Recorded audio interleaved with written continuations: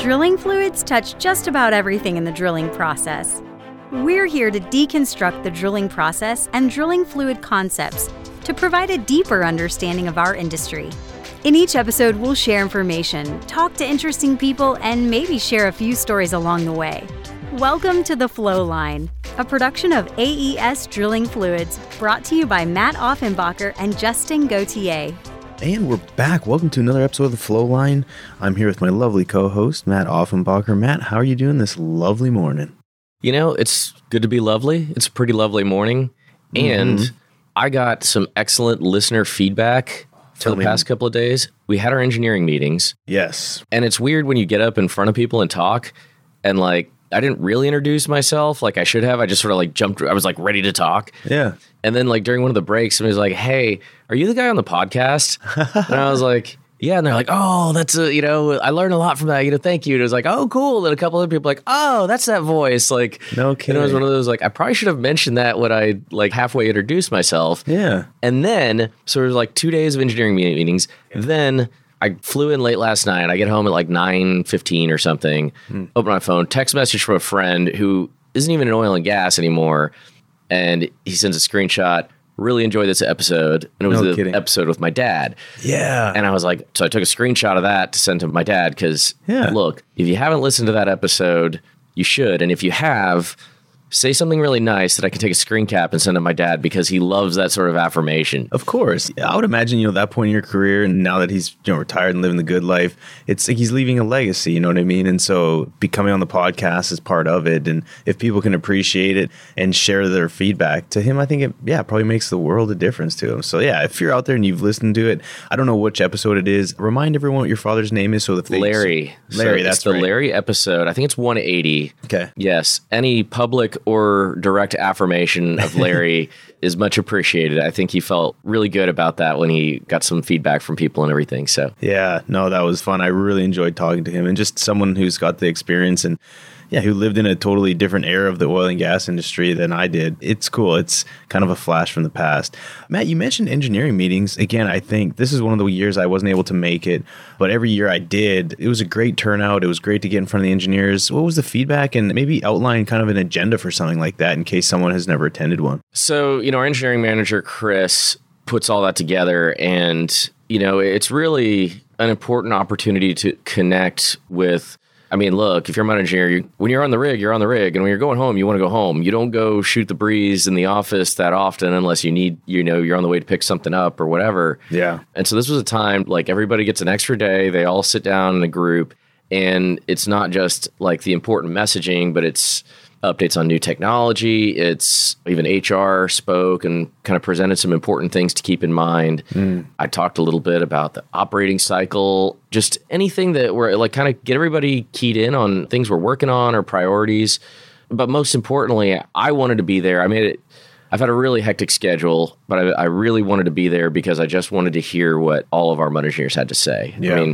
The fact is they are the front line. We don't accomplish anything without them. And so if they need something or if there's something that we could do to serve them better, I want to hear it. Yeah. So it was cool to, faces with names and talk to a few of them. And, some are new and really excited to be part of AES for, having worked for other companies for a number of years. And others have been with us for a long time. They've been doing a great job with some tough situations. And so that was just really special. It's under the framework of better communication and face-to-face and that sort of thing. But I think really the big takeaway is I hope that everybody feels more connected to the organization.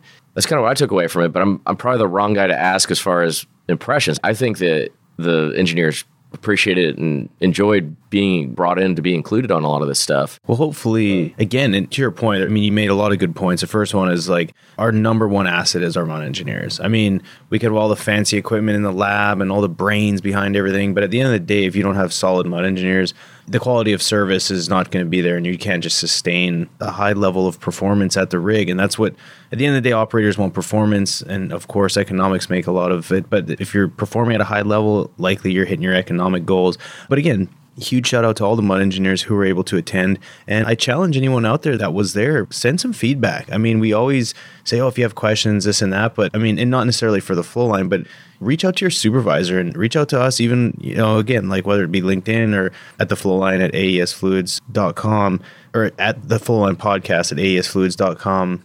Just let us know what you thought about them. And again, any constructive feedback is always welcome. And, I don't know if we had anyone on the podcast as a guest that can kind of represent the engineering side. I mean, we've bugged Chris about it, and he likes to talk a lot, but I think maybe when you get him behind a microphone, he turtles up a bit. So I'm calling him out. He needs to come on. So if anyone knows Chris, bug him and try to get him to come on so he can share his story and just a little bit about what he thinks. And it'd be kind of neat because obviously engineering is like the core of what we do.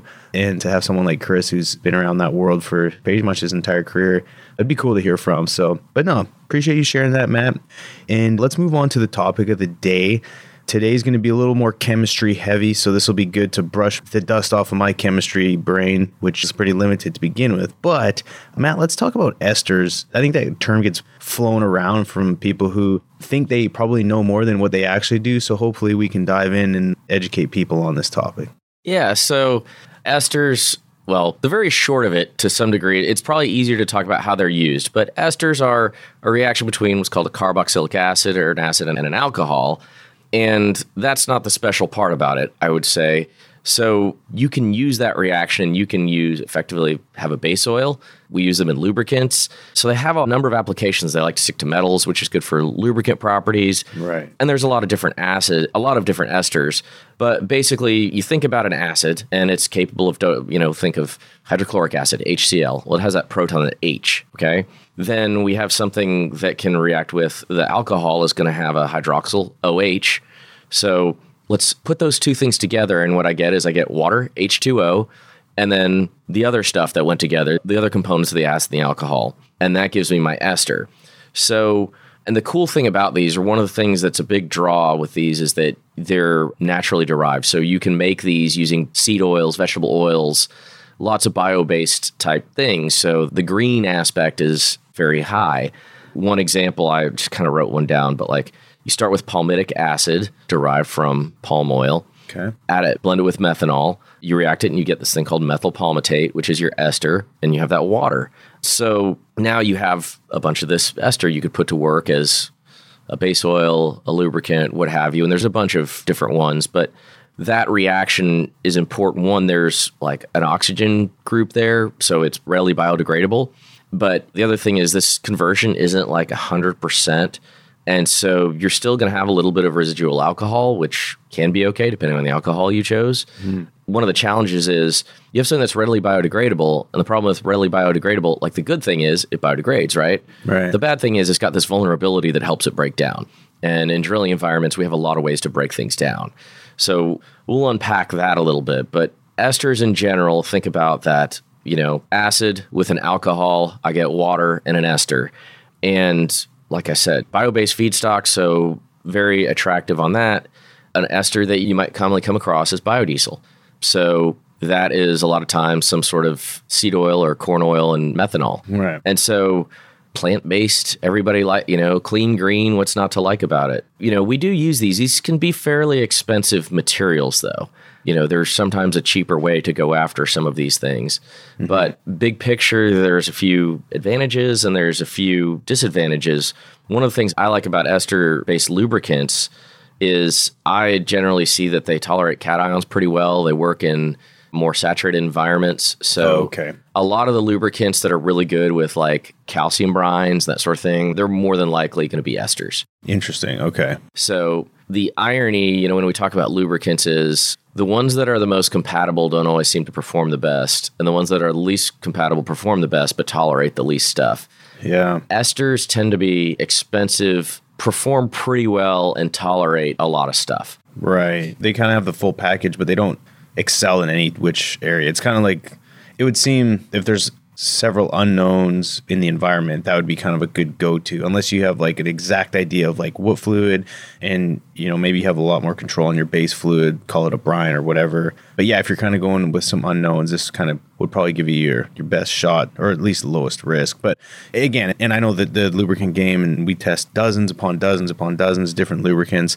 Would you say just in general, most lubricants on the market are ester based, or is it really a mixed bag? It's a mixed bag. I'd say there's not as many. And generally, my experience and observation is when I look at the cost of it, if it's pretty high, it's probably ester based, just kind of in the relative scattering of things. But you have that environmental footprint. You have a lot of those other things where if you're working in an area that's sensitive, or it may be your go-to just off of that alone. You're in a pretty good space with some of those products. Interesting. So before I move on, I just want to clarify inside my own head. So esters, they are part of the raw material that makes up a product, right? You're not going to have a product on location that's labeled ester, which I know the answer, but just in case someone's not familiar with, like, it's a raw material used to create things, right? Yeah. So, I mean, it'll probably be blended with other stuff. And what you'll see if you're looking, like, just Google ester-based lubricant for drilling fluids. Right. And see what comes up. There's different kinds, so on and so forth. Cool. All right. So you talked about the benefits and some of the, how it's created and stuff like that. Now talk about the issues, because it's with every product, it always has its limitations, right? And so I think it'd be good to run through some of that. Yeah. So, I mean, one of the challenges is like this reaction can and will reverse. And let's say you're using it as a base oil, for example. If you encounter acidic or really basic conditions, you can facilitate that. So, the trap here is, let's say I encounter an acid gas and I want to hammer my ester-based invert emulsion with lime. Well, I could actually cause it to saponify. You can cause it to thicken, basically turn to wax or soap. And so that's something you really don't want to do. It's one of those where you've got like a natural concern about that if you're not sure what you're going to encounter in it as a base oil, and fluid's going to thicken up on you. With a lubricant, it might not be as big of a deal because it just isn't as a whole. Look, it might blind your shakers, but the mud's not going to fall apart. Yeah. If it's your base oil, that's a pretty serious concern pretty quickly on. And so anytime you're going to same thing with lubricants though, if you hammer it with caustic, guess what's going to happen? And there's also a temperature limit associated with that. So above 250, you don't want to be playing with a lot of these products because that reaction will just happen. Higher temperatures accelerate things.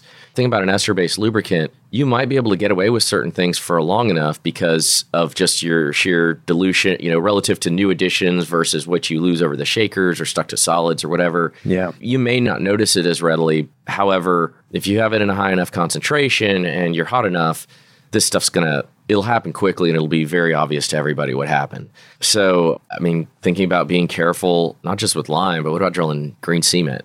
Yeah. And so, like, you read a lot of the literature with esters and people are like, oh, just make sure you have a really big spacer with your cement or whatever. And it's like, that's not oil field safe enough for me. Like, yeah. All right, as long as we all agree, like, that works when you're on alert. And then when you get complacent, you have a mess on your hands. And I think that's one of the reasons that, besides the cost, there's a lot of reluctance for widespread adoption of this stuff. You just see sort of here and there people talk about it. Gotcha. And then I've read that some of these have pretty low aniline points, which I hadn't really thought through much.